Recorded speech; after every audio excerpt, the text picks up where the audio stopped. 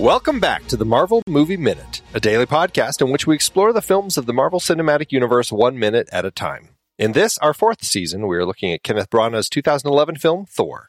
I'm Andy Nelson from the Next Reel Film Podcast, recording this week without Matthew, who unfortunately is out with COVID, but fingers crossed he will be back on his feet and ready to record with us next week. Today, I'm talking about Minute 91, which begins with a casual call from the son of Cole and ends with a caravan to Bifrost Junction. Joining us on the show today, we have James Anderson and Colin M. Parker, hosts of the Timeline Scavengers podcast. Welcome, gentlemen. Thanks for joining me here today. Hey, thanks. Hey, thanks for having us. So, Timeline Scavengers, let's talk real quick about your podcast. What are the origins of this? It's a MCU podcast or Marvel podcast. Tell me about it and what's the driving force behind it? Well, I wanted to say first and foremost that I appreciated that a lot of how your intro has to me certain elements of what we also do with our intro, but it's cool because you're doing it chronologically, literally, and then we're doing it in historical order. Right. So James likes to intake content in a way that I think most humans would never imagine. And I think that is cool because James is very inventive. James uses that way to look at things through a different lens, and I think it's very cool. And James had found a spreadsheet, which is also very James, that had the MCU movies only at the time. It was a Word doc. It was a Word doc. Oh, it was a Word doc. I'm sorry. Yeah. That was the one flaw with it. That broke down the MCU movies in chronological order, but as far as not release time, but the date within the movie, and with timestamps and everything. And so James was partaking in this, and it immediately hooked me. And I didn't know it at the time, but apparently James was leaving this sort of as a breadcrumb clue to be hey, you should follow this down a path with me. I feel like the hook was there. Am I misinterpreting this? Because very soon after I was hey, what if that but podcast?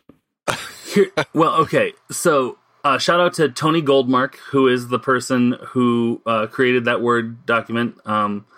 And yeah, it blew my mind to look at. Actually, we're before we started recording, we were talking about Lost. There was something called Chronologically Lost that someone put together. They stitched together these movie files to put Lost in the order in which it takes place, was released. And so I watched that and really enjoyed it. So when I saw this, I was like, oh wow, I like the Marvel movies even maybe more than Lost. And so I watched that over last June. And then in January, February of 2021, I found a list of chronological order of the movies plus the TV shows at the time. So I was like, what if I did the thing again, but I started inserting where the TV show scenes would go within that. So I started doing that. And Colin is very generous when he says that it was an intentional breadcrumb thing. Here's what was really happening.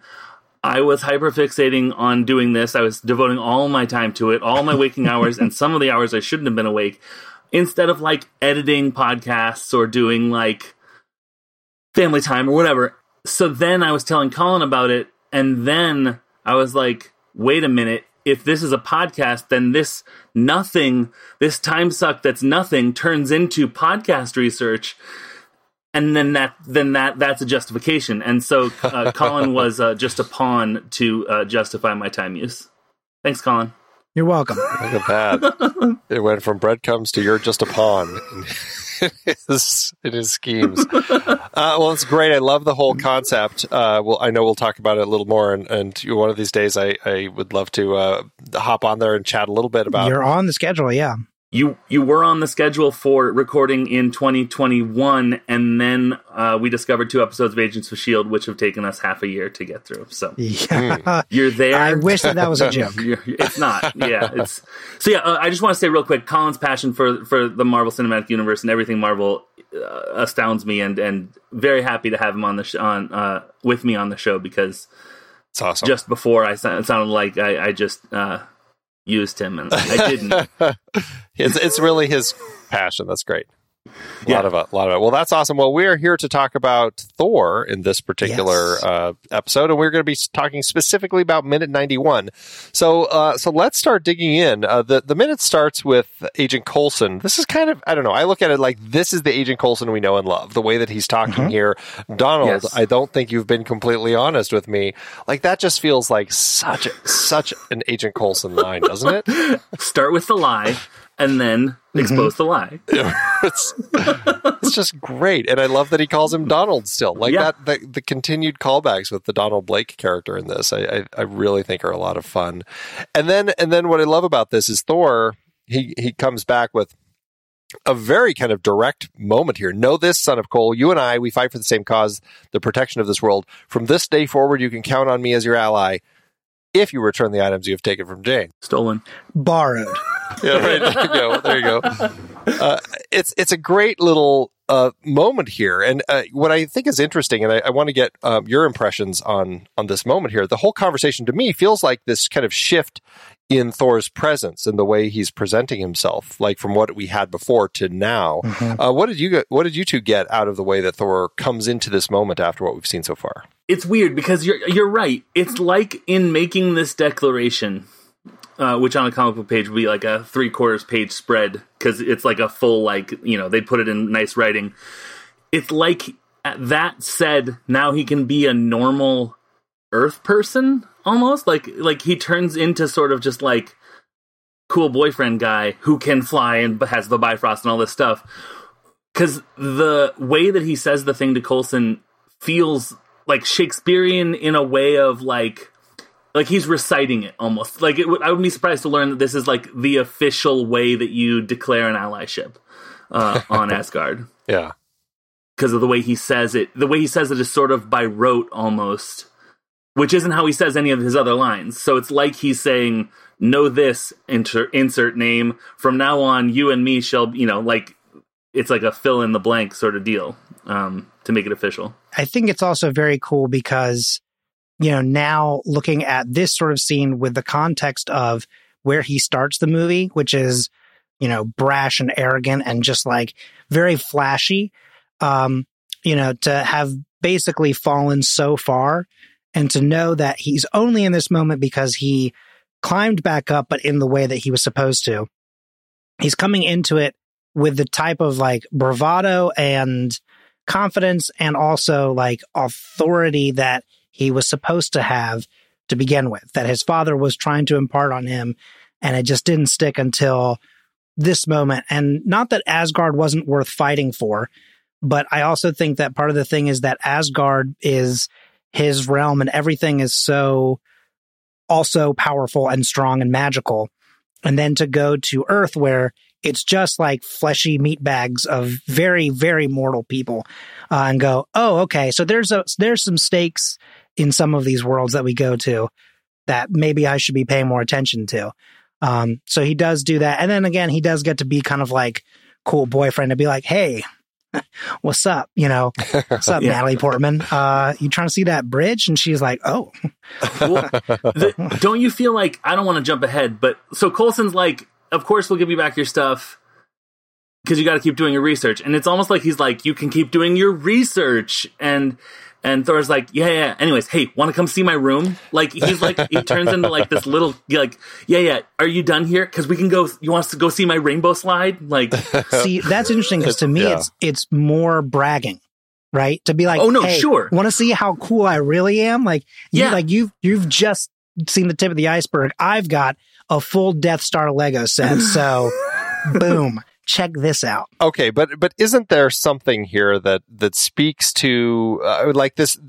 I mean, it's a very rom-com relationship. We've kind of talked about that a lot this season about how there's so many romantic elements here, and a lot of it is that romantic comedy type of stuff. But here we've got like they've had all these like nice conversations about like the the bridge, the Einstein-Rosen bridge. We call it a rainbow bridge, like that sort of stuff. And then when they're on the roof of Smith Motors, they're kind of having this bonding. And he really, like, this is what I love about Thor, is he connects in such a direct and honest way. And you see it here when he's talking to Coulson about how direct and focused he is on him, and the way you're right, James, about how he says that it does feel very much like this is the official declaration that we are now making with Midgard. I am putting my stamp of approval on it. Like, it feels very much that way. Yes. But I do also feel like the way that he talks to Jane about the Rainbow Bridge, like, let's go see my bridge, it seems to, like, there's a little bit of that where he knows how passionate she is with science and excited about this thing. And it's just like, I now have my powers back. I can finally show you this thing that you have been so excited about all this time. That's fair. But I also like the idea that, hey, come check out this cool little slide I have. But I think the cool thing about that too is that, like, it's interesting how watching Thor 1, which is a weird thing to say, I guess, in this context. But at the time, they just called it Thor, but yeah. But like watching the original Thor movie, most of the rom-com stuff to me, I was always like, this does not really work for me. It's like not, but like everything near the end of the movie, like right when, like, I guess it's because he's also feeling so low, so he doesn't have that confidence in any of it really. But like when he like shows up and does all the like the last 2 or 3 scenes that they have together, I was like, okay, all right, I'm starting to buy this. Like this seems to be like an actual like connection that people like would actually have, that isn't just like, okay, that's written. And I really like that. But I also really loved the relationship that like Coulson has to all of that as well. Just because, kind of like you said, like, of course, if you want to continue your research, which I also think is very much like, because now we see that there's some major like stuff that this has real life application, and we want you to do that research so that we can also have it. So, it's a little bit of that, like, we're a government agency, but it's also just quintessential Coulson, especially as he's like, wait, I need to debrief you, as he's like, right. Can't hear him anymore. Just like still screaming up at him like, wait, no. Well, I was just wondering, is the debriefing, is that also cataloging him? Like, how far are they going with this debriefing? We know what S.H.I.E.L.D. does with these people. Yeah, I'm sure it's something to do with like their index, or exactly. Also potentially part of the Avengers initiative. Yeah, certainly. Absolutely. No, I don't think this movie's going to have anything to do with that. Yeah, probably not. Oh, really? Oh, okay. Never mind. No, I guess I'm wrong. It is interesting the way that Coulson does approach this, and the whole idea of returning the, taken, stolen, borrowed equipment back to Jane, and that he's like, you're going to need it to continue your research. There's a part of that feels very much like, the end of like the Goonies, or the sort of thing, like, we can have our house back, guys. It's like that sort of line, like you're going to need it to continue your research. But I do kind of like the way that it carries. And I mean, to your point that you were saying, Colin, it's interesting. They cut it, but in the script, Agent Coulson continues, and he says, which after today's events, S.H.I.E.L.D. would like to fully sponsor, if that's all right with you. Oh, see, that's, I'm surprised that got cut, because I feel like that's very, I mean, I guess it's in the context there of like, oh, you're going to need it to finish your research. Yeah. I guess that's kind of like the hidden undertext, but I don't know. Like, my thing is that I really like Coulson a lot. And I do think that even though some of it is that stuff that I was saying earlier, where it's like, I mean, it's a government agency. Like, we know what their deal is. I think that he is always so like sincere with how he addresses people. Yeah. And so, the way he's like I borrowed, because like I don't think that he would like to view it as stealing. Yeah. He's like, I know it's a gray area, but we need to all come into an agreement that we're all on the same side, as Thor just said. Yeah. And also being like, we want to see what's best for the world, and what you're doing can contribute to that. I think Taken, Stolen, Borrowed is really interesting, because I think it's all 3 of their perspectives on what happened. Because taken means I took it indefinitely. Stolen refers to like a law and property ownership. And then borrowed refers to, like you said, a gray area in between, where it's like, I recognize it's yours, I'm going to take it without asking, but on the idea that I'm going to give it back. Like, yeah, it's reaching a gray area, but it's also sort of almost like a thesis statement of their relationship with ownership and the government's role in taking, borrowing, stealing stuff. Yeah, I wrote in my notes, it was appropriately governmental wording that he used there. Yeah, exactly. Well, I also like to think that they showed this movie to a bunch of scientists, and they were like, "It's too unbelievable that he would just offer them full sponsorship." So you got to cut that line. That's just that's where they lost the scientists. if current modern day scientific, we'll just say research and moments, maybe. I think it's very clear that like very frequently we're like, "Hi, we should fund these things," and people are like, I don't know about that. More money to the military, thank you. Right. Yeah. I think that was probably one of the reasons that they're probably also. It's like, well, SHIELD is supposed to be covert. It feels weird if they're actually sponsoring something like out there. Here's your SHIELD American Express card. You can expense up to 70% of things, but we do expect you to use like these discounts at only these hotels. But I also was going to point out though that like something that's interesting, and like I know this is kind of looking ahead, but like Thor, I think it's very easy for most people to, whether it's in comics or in the movies, for people to assume that Thor is stupid or dumb, maybe, but he is much smarter than I think people believe he is. Like for him, he says it in some movie. I'm not sure which movie, maybe in multiple. Actually, he definitely says it in Thor, this movie. I mean, where he talks about like what you call science, like is magic to us, so the other way around. Yeah. Right. We should start keeping a tally of the number of times in Marvel works the concept of science far enough advanced beyond human understanding will be perceived as magic. Right. Because I know Agents of S.H.I.E.L.D. says it. I'm pretty sure Runaways does it. Like Thor does it. Iron Man surely. Like all the Kevin really likes that thing, I guess, or something. Yeah. Because like the big thing for me here is that like he does just call it like he does the line of like, oh, we call it Rainbow Bridge or whatever.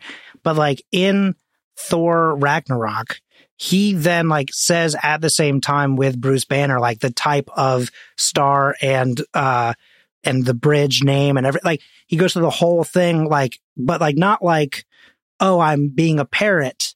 I've heard this word before, like, so I just assume that I know. Like, no, he's like actually like giving you the real thing. It's just like kind of from a different perspective, I guess, where again, he sees it as it's truly like a scientific thing of like a star is or whatever, but it's magic because of these three things. And then Bruce sees it this way. And same with like, I said Natalie Portman. I'm sorry. Jane Foster would see it. It's hard not to look at her and just immediately go, Natalie Portman. Yeah, right.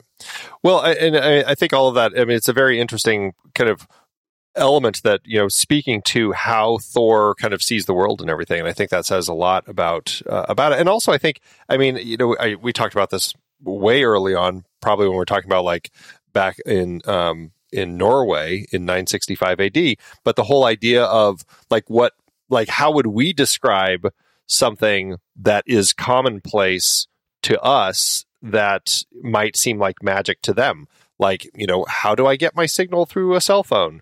It's like, just like airwaves. And I mean, yeah, Rainbow Bridge. It's like you hear these things like airwave. That sounds so silly. Like, what does that actually mean? But you think about it, it's like, yeah, well, it probably doesn't sound any different than Rainbow Bridge. So it's true. Yeah. But then, a big conversation that we've had a lot over the course of the show is there's magic that is just really advanced science.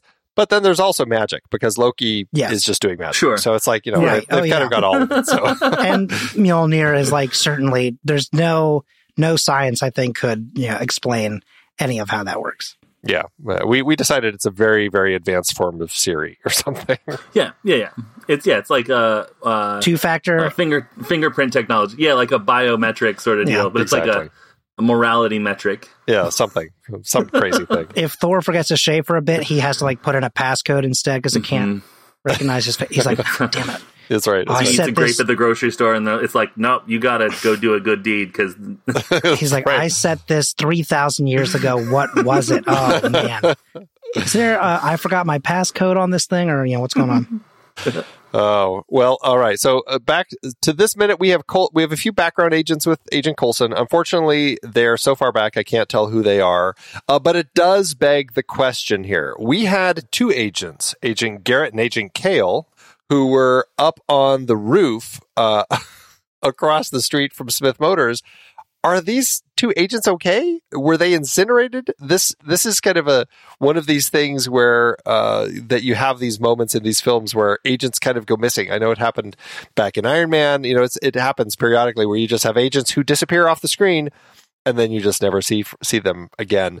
Any sense from either of you? Do you think that these two agents made it down okay, or do you think that they were burned to a crisp up on top of one of the buildings?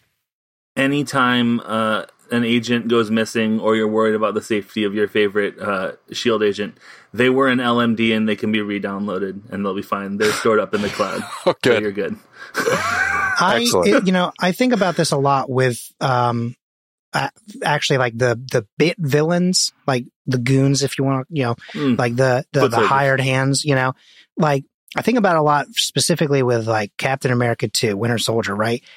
There's this whole thing that they'll do about like, we're not going to kill, these people, but then they will superpower kick someone and have their spine go right into the railing of a boat as they then go over it. That man's body is now jelly and he's just in the ocean. He's definitely dead, right? It's the same thing here. Like, I think that there are times where we just lose track of people and we assume that they're just on the ground like, oh, it hurts. Someone call a medic. Ouchie, ouchie, ouchie. Ooh, ooh. Yeah. Or, or just someone going, hello? Is anyone out there? I'm still up here. Hello? Like, just like 3 hours later, like, I can't get down. Yeah. Just like, they have to call the fire department together. I'll try like climbing a stray down. Kitten. Oh! Yeah. Wait, no. Thor, don't go. Damn it. How do I get down from here? I've broken my other leg. Yeah. Thor and Jane, as they fly off, they just kind of wave down. Oh, hi there. I'd like to imagine that, like, while Coulson is in charge of going to talk to Thor, surely not 30 agents are just standing there staring at the whole interaction. Surely someone's like a medic going around and checking people and like getting people down or, giving them aid. So I'm going to assume that they're okay, because I feel like until you show me someone for sure dead, I'm just going to go, they're fine. Yeah. Right. Habeas corpus. Exactly. And I think that's generally the way that these things work. You're like, you kind of, I don't know. Sometimes you say, everyone in that room died. There's no way anyone made it out. But in this case, it's like, they probably could have made it. I'm not going to worry too much about it. Until I see the fan fiction where Agent Cole becomes our favorite character. That's right. And then I'll believe anything. Exactly. But won't we have egg on our face when like a super villain origin story is Agent Garrett coming back and being like, Agent Cole was the finest that this organization had, and you just let him die up on that rooftop, and now I'm here to take you out. Like that's going to be right. Mystical powers that he got from the blast from the destroyer that should have killed him, but somehow it imbued him with magical powers. Right? Yeah. Maybe he's Inhuman or an X-Men, like he's a mutant and that kick-started his ability. You never know. Mm-hmm. So much. Things happen. You never know. So Thor grabs Jane. He's going to take her to see his bridge. And, she's a little nonchalant, but kind of excited. But I got to say, when he grabs her and pulls her close, she's just got the greatest reaction.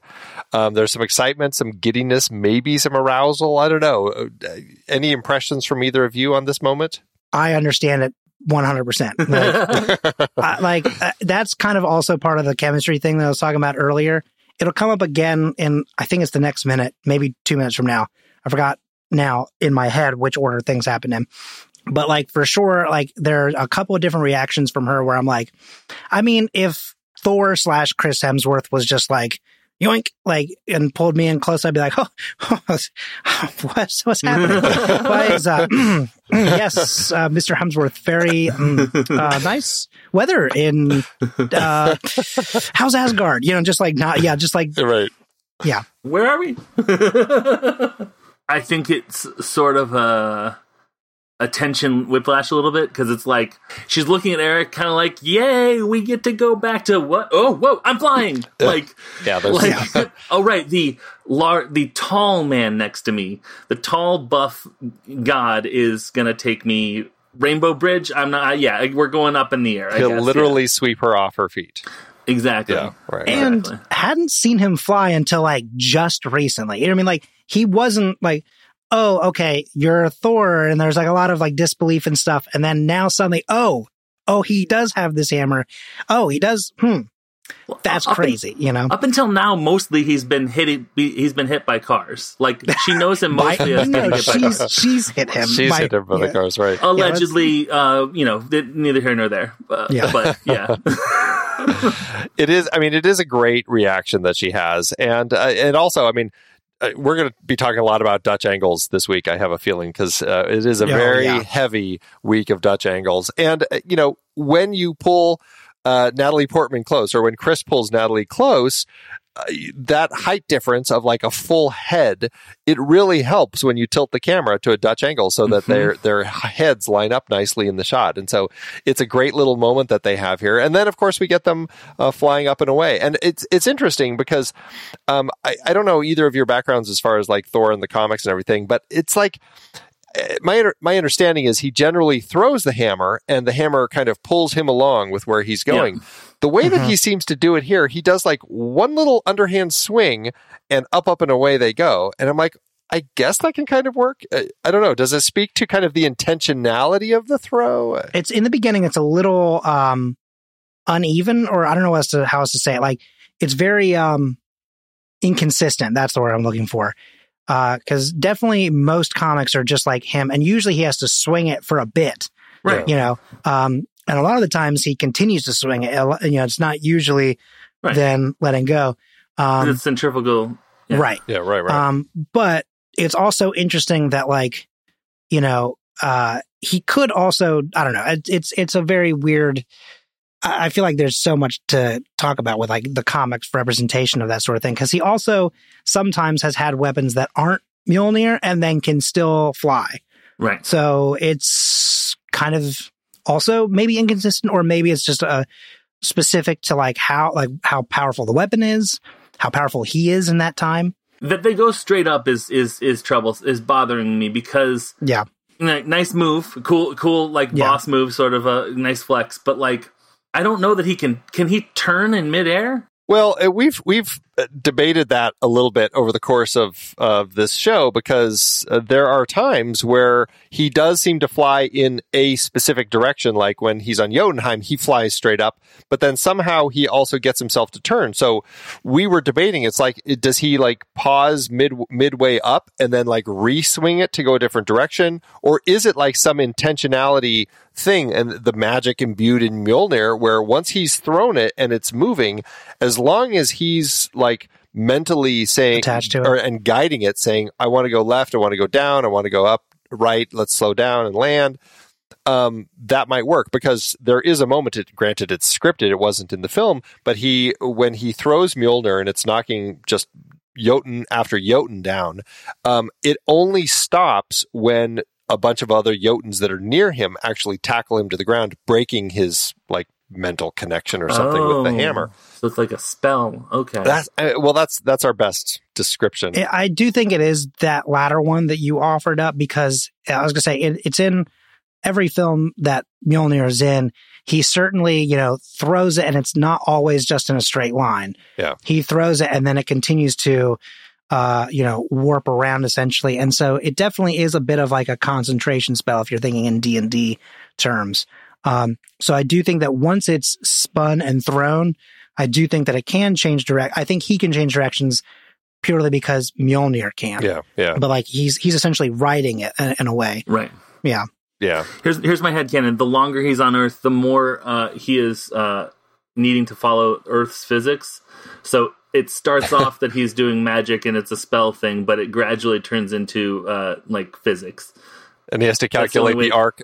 Yeah, exactly. He's like Colin said, he's very smart. It's just sort of an intuitive thing. He's the Dolph Lundgren of our universe here. Exactly. Yeah. You know what's cooler than magic? Wrestling. Oh, math. There you go. Yeah. So. All right, so we've got Agent Coulson here. He shouts after Thor, who whisks away with Jane up into the air. Wait, I need to debrief you. And that right there, folks, is a picture wrap on Clark Gregg as Agent Coulson in Thor. If you'd like if to, you've got a drink, take a drink. That's right.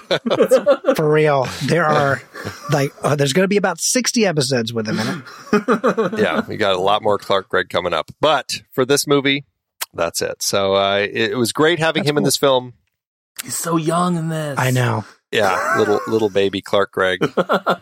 That's great. It's great. Yeah. But with that, we actually don't follow Thor and Jane. We return to Dutch angle of the Himmelbjorg, or AKA Heimdall's Observatory, and we find Loki pulling Gungnir out of the keyhole, shutting down the Bifrost. Why is this? Is it because he has done what he said? He let Laufey and 3 of his frost giants in. I know we're going to be talking a lot about Loki and his plotting and planning. Probably we'll get into a lot of the complications and what's actually happening a little bit later. But at this point, thinking back to when you first saw this film, do you remember what your thoughts were at this point as far as what Loki and his plans were?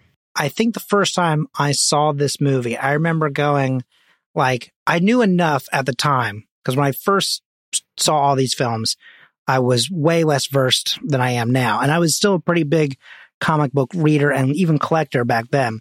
But I remember being you can't trust Loki further than you can throw him. And if you're Thor, you can throw him pretty far and you still can't trust him that far. So I remember being I'm sure there's more than meets the eye, but I also don't think that this is going to be what some people are going to hope for. I don't know. It's hard to describe again without revealing later things, but I remember the first time I watched this, I was kind of oh, you, and had some, stronger words for him. I am so glad you asked this question, because I didn't take the note, and I nearly did, but then I didn't again right before we started recording.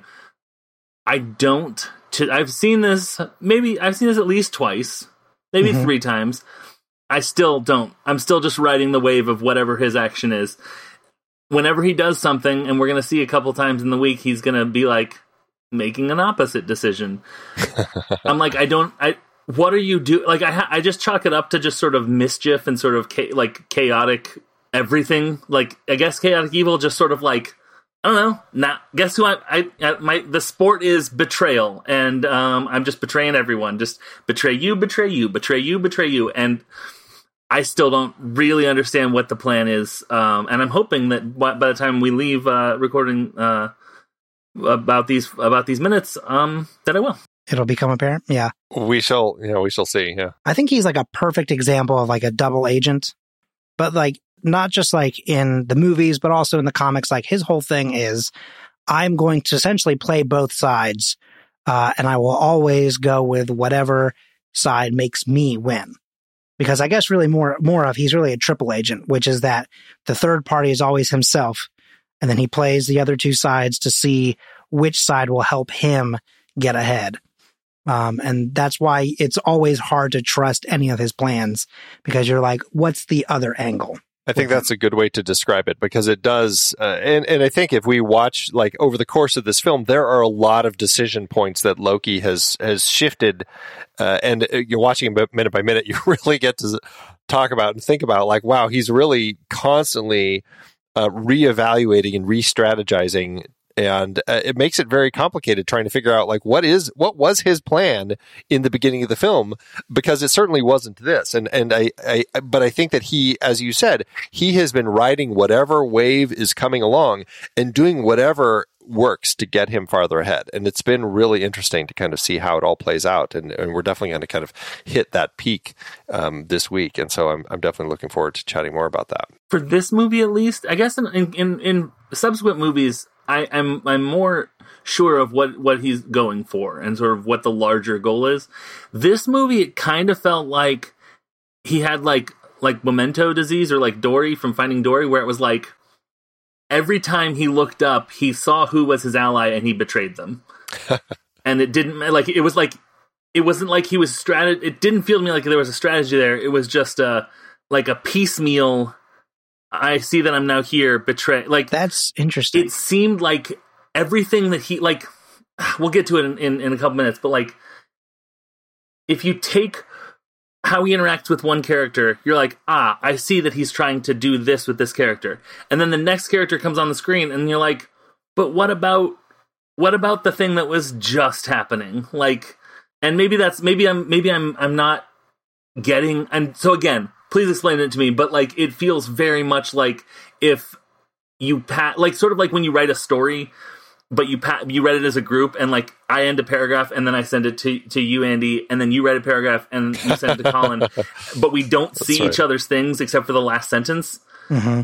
And the goal is subvert whatever you think was above that. Well, I definitely look forward to chatting more about that then later in the week, because I think there's going to be a lot of interesting conversation to have about that. I find that all very interesting, just purely because like I had a very different viewpoint of that, I guess, mostly because like from the beginning, not when they're little kids, but like because there's not enough like conversation there.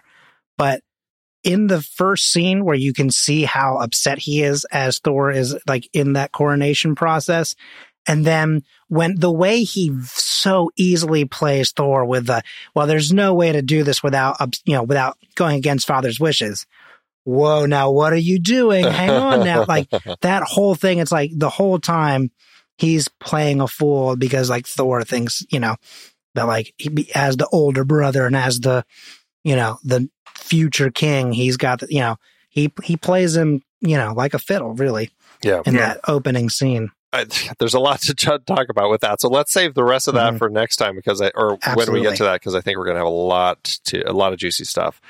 But I do have a question, because at this point, we are at a point in the film where things are happening faster and faster. We've kind of crossed that line, building to the climax. I mean, how does the pace seem? I mean, we get very little in this moment. We get, Loki, as I said, he's pulling Gungnir out, and Laufey's here, says, "Welcome to Asgard." Laufey smiles, and they walk across the Rainbow Bridge. I mean, it's very brief. Are we getting everything we need? I mean, is the pace building, or do we need more, or even quicker? Any thoughts? I would love more. I was so invested in the Jane Thor Midgard stuff that, frankly, whenever we went back to Loki, I was like, all right, and then we get a brief glimpse of Loki with his weird hat, and and then we go back to Thor, and it's like, I'd love for them to sort of build. I as I get older and do more of these by the minute podcasts, I become such a proponent of an inner monologue.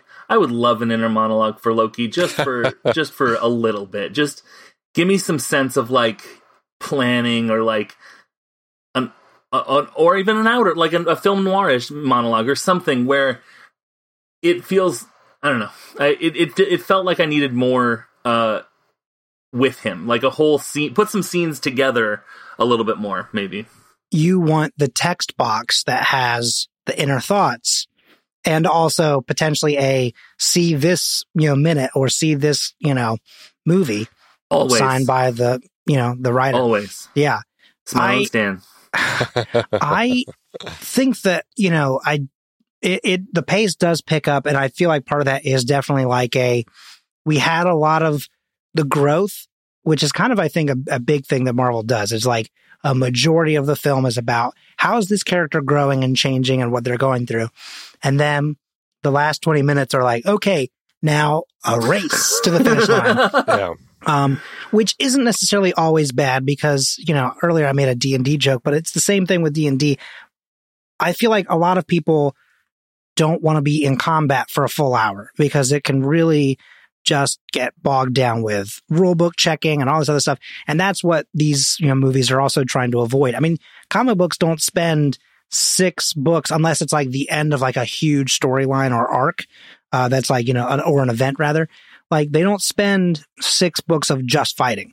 It's a lot of like storytelling, and then just like 5 or 6 pages maybe total of a fight, and then boom, you're done. And that's what happens here. So I do agree. I could have used, even if it was just a minute more of Loki or even Laufey, honestly, just like having some form of, even if it's just a flashback to what their deal was, but also perhaps letting you in a little bit on what Loki's side is. Right. And again, like we'll see it, but like there's no context. It just happens, basically. Yeah. Yeah, it's an interesting moment. And, I guess I don't really have a problem with the pace. Certainly watching a movie like 1 minute at a time and breaking it down and analyzing it, you really you do lose a little bit of kind of a sense of how the actual film is paced out. As you look at it minute by minute. I mean, no, Andy, it's the filmmakers that are wrong, not us. That's right. Okay, principal. But it is kind of fun to watch, and it's interesting to look at and see like how things are working and what's not working, and because I mean sometimes you can feel it. I think that for me, largely this works, but as we kind of continue this week, there may be some elements that it's like they might have been able to squeeze a few more things in here. Mm-hmm. I have a big question here, though, for both of you, as relates to Loki. Well, one, why are they walking, and why are they walking so slowly? It is going to take them forever to get to the palace. This is like the most glacial-paced walk I've seen when you're sneaking people into the palace. Glacial? Frost giant? And then, right, well, maybe that's why. But then the other thing is, like, so is Loki magically concealing them right now? Is he kind of like, because, like, I mean, we've seen the Rainbow Bridge. It goes right through town on its way to the palace, which is in the middle. Like, if people just look out their windows, are they going to see like Loki leading Laufey and another frost giant along the Rainbow Bridge? Or, I mean, is it possible they would think that it's just like two kings getting together to chat? Or is Loki concealing them? Do you have any thoughts on this? This is the kind of thing that I'd love another minute or two with, because I could just as easily see them being like, all right, now let's walk along. Oh, and now let's turn here, and here's where my little magic door cloud that is held by wolves or something takes us to the palace or whatever. And but because it's just like, and they're walking, and we cut away, and we cut back, and they're there. Yeah. It's just like, I don't know. They got a lot better about like Loki's sort of concealing magic and stuff as the movies went on too. I am assuming that although we don't see it, there are certainly like they have ships and kind of like the Asgard version of cars like there that we've seen in other films. And I don't know if we saw them in Thor 1. No, just horses. But I'm pretty sure they're definitely in Dark World. Yeah, they're in Dark World. Yeah. Yeah, you're right. Yeah. But the other thing is that like there has to be some form of magic or something that happens with that bridge, because in multiple films, people get from the Bifrost to suddenly the kingdom, like, in an instant. In Thor Ragnarok, Scourge has to run after Thor, who just flies off, and like he's very clearly much slower, but only 3 minutes later is there in the scene like, hark, Thor has arrived. So it's like something, there has to be some sort of like taxi, quote unquote, station for them to get into to then take off, I'm not sure where that would be or how they would do that. But, they also clearly snuck the frost giants in the beginning of the film. Yeah, right. Some section. So like there has to be some sort of, like James said, like a secret corner that if you cut through here and then hit these 3 bricks, like a passageway opens up and you can sneak through. Right. Well, couldn't it also be, isn't it, refresh my knowledge of Thor physics here. Isn't an Einstein-Rosen bridge, it like closes space-time or something? Is it like a wormhole sort of deal? Like it's a bridge from it, but it doesn't do it on this side of the bridge. That's like on the other side when the observatory, when its end of it points out into space, then it's taking the energy from this bridge and it's using that Bifrost energy to kind of create that Einstein-Rosen bridge. Because it almost feels like in like a sort of never-ending story in way of like you start walking and then before you know it, you're like, the distance is an illusion almost. Like it's there and it's majestic, but you're where you want to go because of the... Well, it does look like a giant like moving sidewalk, right? Like it feels like as you're running on it, it should be moving with you and helping you get there that much faster. There has to be something there. Oh, I would love a Taika Waititi, just sort of them standing there, just sort of like checking their watch. Yeah. Get to the side if you're going to stand. Right? Exactly. So we have 2 guards who remain to flank Heimdall, who is frozen. We do see that Heimdall is still frozen. And what I love here is we actually hear him struggling inside the ice. He's trying to scream his way out, apparently, kind of starting to crack the ice. But why do they leave a couple Frost Giant guards here? Are they purposefully flanking Heimdall, like they're concerned with him? Are they just keeping people from coming into the observatory? I don't know who would be coming down here. Any sense on this as to why they don't also just go with the rest of them? Okay, so I do believe that part of this is potentially, like, I would imagine this is Loki giving them a warning ahead of time of, like, Heimdall is, like, strong AF. Like, Heimdall is powerful. You know, you can't just assume that he's going to stay frozen or whatever. Or, you know, potentially, you know, he also knows that he's snuck through cracks in the universe, essentially. And even though he believes he is outsmarting his brother, it might not be long before Thor also finds a way, you know. And then also, like you said, like, potentially if someone else is like, oh, I'd like to go, you know, visit my brother in Niflheim. Hey, wait a minute. What are you doing here, Heimdall? Why are you frozen like this, you silly goose? Let me break you out. You're not supposed to be ice. Yeah, hang on. I'm pretty sure you don't look like this normally, right? It's a new hairstyle or something? Yeah. Cool look. Yeah. Wow. James. I just also want to say Heimdall is strong AF, where AF stands for although frozen. Although frozen. That's right. Yes. I think that also it might just be...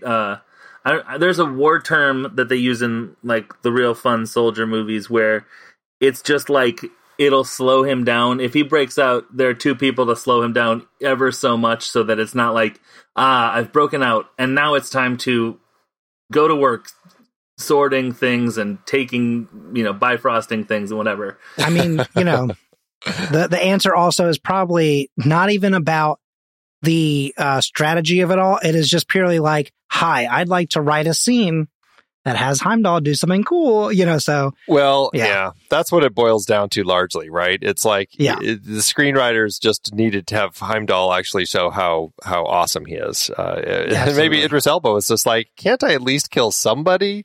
Come on. I mean, all I do is stand around with this sword. I'd like to at least swing it and actually kill someone, so who knows? Yeah. Turns out Agents Cole and Garrett, those two guys. Yeah. That was the end Tell of them. me I'm wrong. Prove to me I'm wrong. Okay, you're wrong? Nope. I said prove it. No, you said say. I said tell, and then well, okay. All right, fine. I'm going to write to Kenneth Branagh. Yeah, I'm going to write, be like, hey, dear Ken. Yeah. Let's talk about this. We need to talk about this. We need to talk about these agents. He's like, what? That's right. Why are you writing to me about this right now? Shakespeare never wrote a movie called Thor. He calls them movies, but he's sure. All right, so the minute ends. We've got the Pinsgauer driving toward Bifrost Junction. I'm pretty sure Volstag's on top. We're going to save our conversation about all of that for next time. Any last things with this minute that either of you wanted to get out? Not if we can save the baffling my own bafflement until next minute, which is totally fine. Excellent. We will baffle away in the next minute. Perfect. So, well, James and Colin, thanks so much for joining me on the show today. I definitely appreciate it. Yeah, thanks for having us. Thank you for having us. Can you remind everyone where they can find you and your podcast? If you want to find us on Twitter, where we have like all of our links and stuff like that, you can find us at Timeline Scav. SCAV, that's the first four letters of Scavengers, because we can't fit the whole thing on Twitter. And it's also on our podcast network's website as well, which is scavengersnetwork.com. And in the little podcast section, you could even find Timeline Scavengers and listen to an episode or two on that page. So you can find something that you're looking for, like maybe more Agent Coulson, and then follow the show on whatever platform through there. Excellent. Well, I definitely appreciate it. We're going to be back to talk more about this in minute 92 tomorrow. In the meantime, all of you wonderful listeners, thank you so much for all of your support. We definitely appreciate it. And as Matthew always says, have a good day. And as I always say, until next time, true believers. Excelsior.